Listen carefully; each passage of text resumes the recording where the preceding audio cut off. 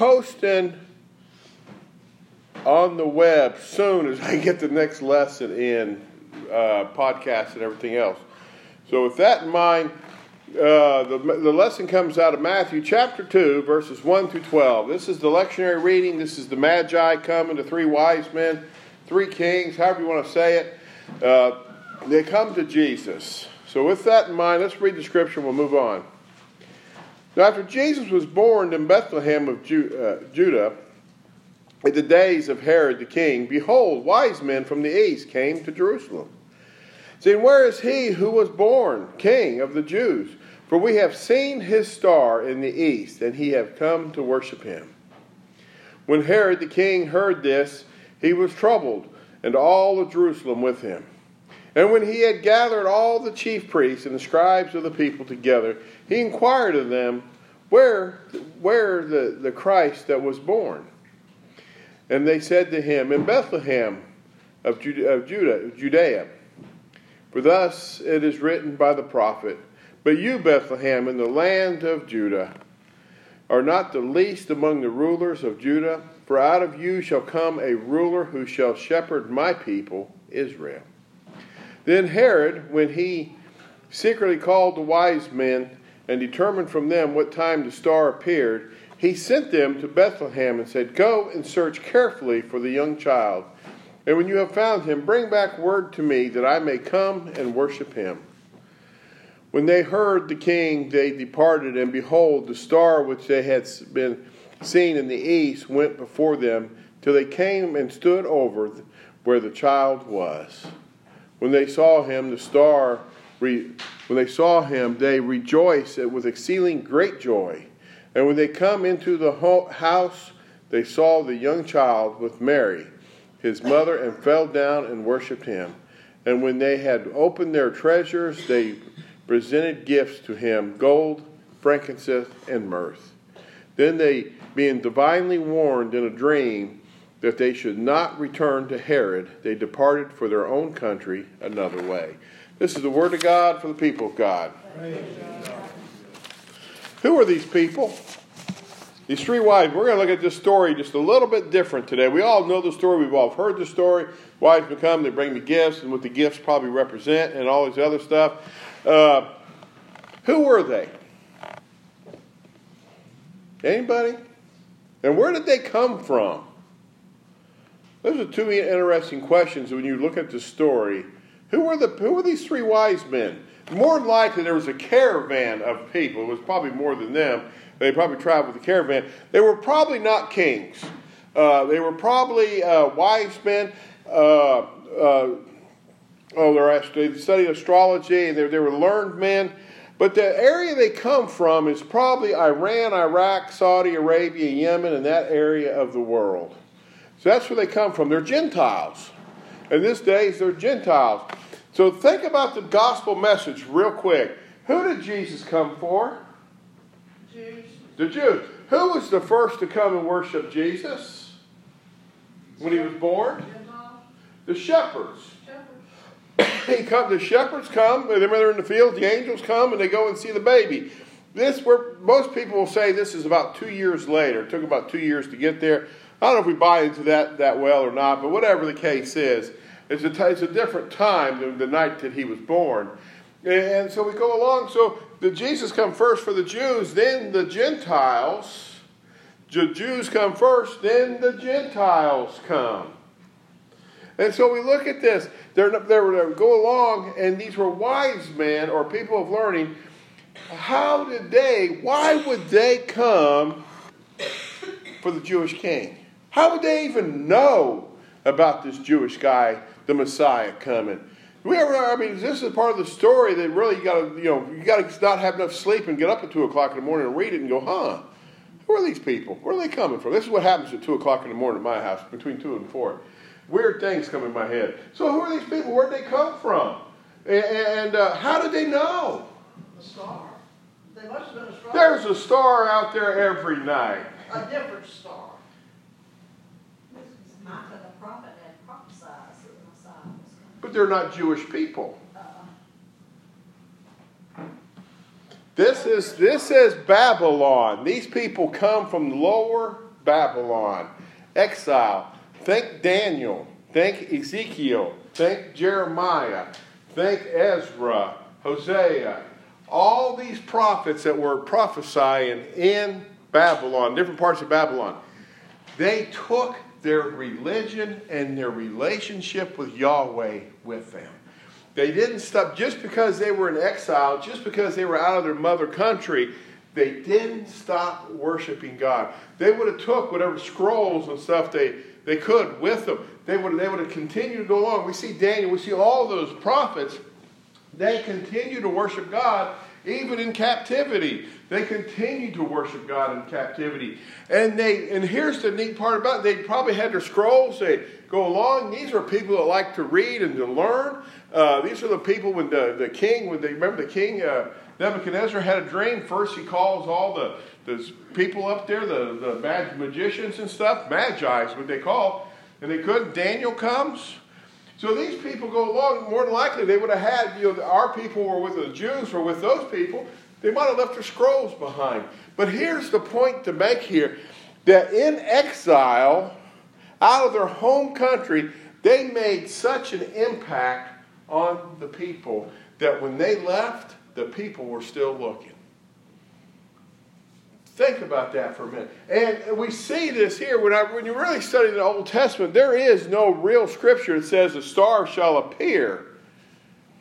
But what we know, and the Jews still do it today, Christmas Day is not the day Jesus was born. We can discuss that later. We believe it was in the spring. They search for a star. Their custom is to search for the star. To them, that wasn't the right star. Today, the Jews believe that wasn't the right star. So when they left, these magi, or these wise men, continued the practice of looking for the Messiah. They continued it because the people left such an impression upon them. And their hope was upon them. Think back to Daniel again. What did Daniel's in the lion's den, or I guess with Daniel, the other three were in the lion's den. Think of all the things that these leaders had seen that Yahweh had done for them, that the people, the living God of the Jews, had done for them. And so when they returned from exile, not all of them returned, some of them just continued to live in the land. But when they returned, when they were coming back to more normal, the impression that they made on the people that they were in captivity with lingered. When was the last time you were with somebody, especially for a little bit of time, and when you left, that person says, man, whatever he or she has, the hope that they have is the hope that I need. That book that they were reading every day, that thing that they were doing every day, that prayers they were praying every day, do you know what I need in my life? I need what they had. How many times do we know that when we go and see somebody that we leave such a big impression on them that it changes their life? Think about that for a minute. Whose life have you changed because of your relationship with Jesus? Whose life have we changed? Whose life has the church changed because of the relationship? Hopefully all of us there. On that goes there. But so these people learn about the Messiah because of the Jews that were in captivity there and the impression that they made on them. The second thing, they come, this is probably our first three converts, whether they realize it or not. When they heard this, they departed, and behold, the star which they had seen in the east before them, till they came and stood over where the young child was. And when they saw the star, they rejoiced with exceedingly great joy. And when they came into the house, they saw the young child with Mary his mother, and they fell down and worshipped Jesus. Gentiles coming to worship. You're in the house of God. Did you come to worship? How many people today could care less about searching for God in the thing? They're at home. Those are the people that are home. Those are the people that did something yesterday. They're too tired to come today, or something else is more important in life. If they're sick, praise the Lord that they stayed home. And sometimes people travel. I talked to Mary Lee today. She talked about her next cruise. Praise the Lord that you're going on that cruise. I'm not one that says that. But how many people are not on a journey to find Christ, or not on a journey to grow closer to Christ? And this is kind of my theme for the beginning of the year. How do we want to be next year? How closer do I want to get to Christ this year? What do I need to change in my life so I can be more like Christ at the end of the year? And if that's not our goal, if that is not our purpose, if our purpose is just to come to church occasionally, throw a couple dollars in the bank or in the till, we're doing it wrong, people. We're doing it wrong. Then you've got to ask yourself, the people in the community, but this goes all around us, in our community, our friends and our people that don't go to church. Have we invited them? Have they seen something special in us? Have they seen something special in us that, man, I want to go where you go. I want to see what you see. And have we been able to enter in conversation to invite them? Hey, you know what? What do you got going on there? What do you do on Sunday? Well, I'll go to church. Would you like to come with? Tomorrow, now we kind of mess it up a little bit with the time gap. But it kind of worked out well with breakfast when it was on our day because we rolled right into church. But whatever the case is, breakfast is the perfect time to invite them to church. Breakfast, anytime there's a meal, it's a perfect time to invite somebody to church. But what do the three wise men do when they get there? They worshiped and... Anybody? Gifts. They brought a gift to God. What gift did you bring today? You did. I asked, what gift did you bring? What gift did you bring? We all gave a little money in the hat. That's great. Did you ever thought about it? What is the greatest gift God wants from me? Yourself. Man, junior preacher over here, right there. The associate right next to me. He has the answers. What gift does God want from me? Malachi, I love the book of Malachi. You got to read the book of Malachi to really understand it. Malachi is one of the high priests. He's arguing with God. This is about 400 years before Christ is on the scene. It's the last book we have of any prophecy in the Bible for 400 years. And Malachi is going away. And really, I'm going to paraphrase the story for you. God sits there and says, take your sacrifices and take all those. Malachi's like, we're going along because the Jews got tired of being in exile. They were in exile, they were out of exile. They were in exile, they were just wanting peace in their land. They just wanted to have their religion and their things going on in their land, and have their land with peace in it. No different than the rest of us. And so they figured, because they kept disobeying God, that's the reason, which was true, all the reason all these bad stuff happened to them. And so they were trying to dot every I, cross every T, and be the perfect little church people. They were coming to the synagogue, they were putting money in the hat, they were bringing the sacrifices, they were doing all that thing. And to paraphrase this story for you, God sits there and tells them to do what with your sacrifice?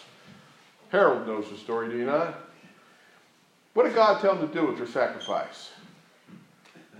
Take it home with you. Don't even bring it. I am tired of you. I am tired of your sacrifice. What? Man, I worked hard for the money I put in that offering plate. I've done this, I've done that. Because your heart is not in it. The number one thing God wants from us is to be sold out to Him. To love God with what? Your heart, soul, and mind. Love God with your heart, soul, and mind. That's the question we all need to examine. Do I really love God? Is God the true king of my life? The rest of the stuff in our life, jobs, motorcycles, houses, fishing, hunting, whatever it is superficial stuff. It's just kind of neat stuff to have while we're here on earth. It gives us something to do. But what God really wants from you and me is to be sold out to Him. That is the greatest treasure that we can ever have. The greatest treasure we can ever have. Or that God can ever have. And it's the greatest treasure we can ever have. Because once we say yes to God, man, I'm doing this talk. I can tell you this training thing, I had to give this talk. But I called it the grand adventure of life. And I shared a little bit of my testimony. I won't go into the whole thing here. I don't have enough time for that. But once I finally said yes to God, and I'll be in the ministry, and there's been a lot of bumps in the road, trust me. But boy, it's been the last 15 years, it's been a grand adventure. I had to meet some of the neatest people, some of the greatest people in the world. That's one of the reasons I like motorcycles so much. Is I get to meet, and I don't know them, we go someplace different, people on motorcycles. They're different people, are they not? And you get to meet some of the greatest people out there. They might all be saved, but it gives you the opportunity to witness to them. But many people, so God wants us. Number one thing, and that's where we're going to stop it today. God wants us. He wants us to be sold out to Him, to love us with all our hopes, our heart, soul, and mind. See, we can't love our neighbor. We can't love our neighbor until we first got this love for God. And we need to ask ourselves. I mean, I'm going to say, everybody here, I know each and every one of you, yeah, I believe in Jesus, and I love Jesus, and I know Jesus saved me from my sin. But are you 100% sold out? As I talked about in breakfast this morning, I talked about this. This is a good thing. I'm not giving a hard time. This is a good thing. Am I doing enough for the right reasons for the kingdom? Many people, I heard this, I worked with college kids this weekend. I heard this over and over again. Preacher, you don't know. This is 20-year-old kids, by the way, 18 to 23-year-old kids. Preacher, you don't know what I have done. And I don't want to know. That's the shame too. I don't want to know that. Preacher, you don't know what I've done. You're right. I don't know where each and every one of you are. But let me tell you the one thing I do know. If you don't have a solid relationship with Jesus, it is not Jesus' fault. Because wherever you are in life, whatever sin you have committed, whatever you've done, Jesus has said, I have broken my body for you.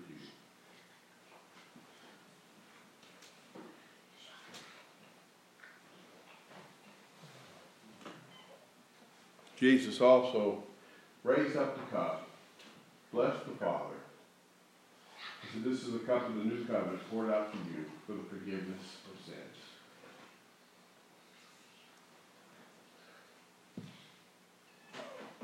The excuse is, I don't know, you preacher, you just don't know what I have done, is no longer valid because Jesus paid the price for that sin.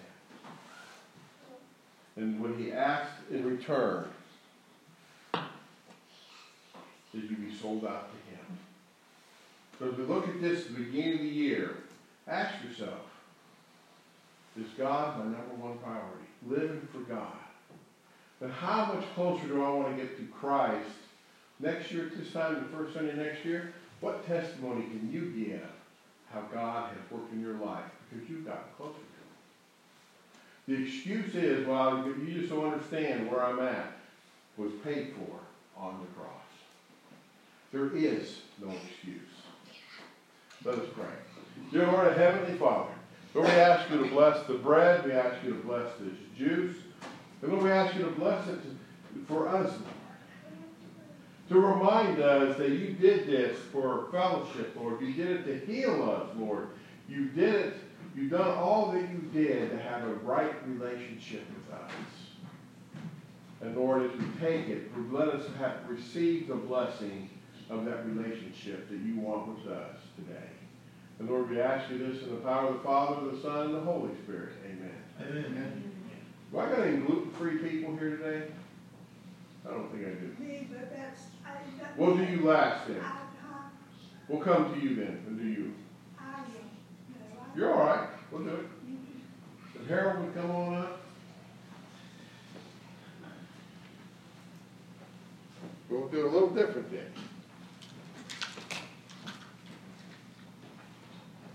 Maestro, one of y'all, start the music. If we're going to have music. Him, the body of Christ. Blood of Jesus.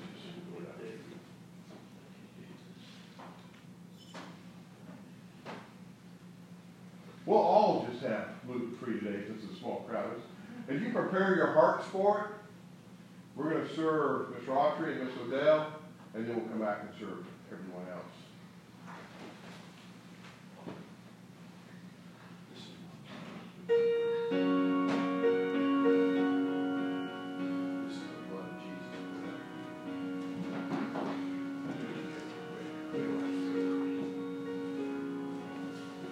We want you to feel special today.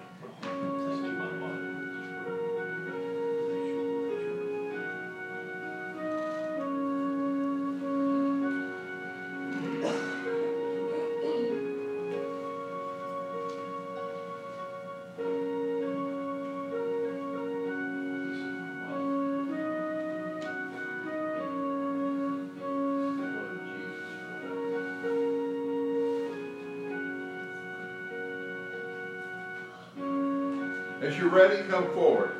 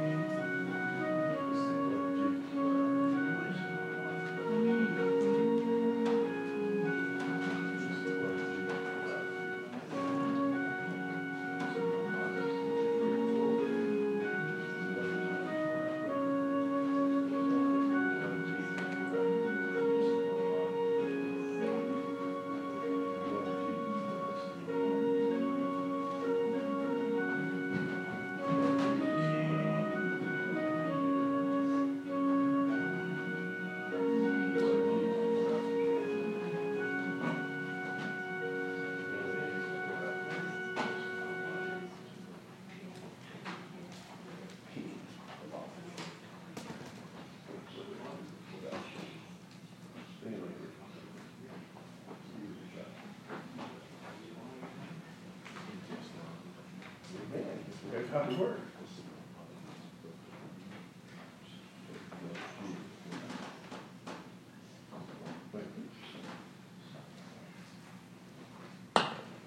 Save that, Fred. We're not good with that, Fred.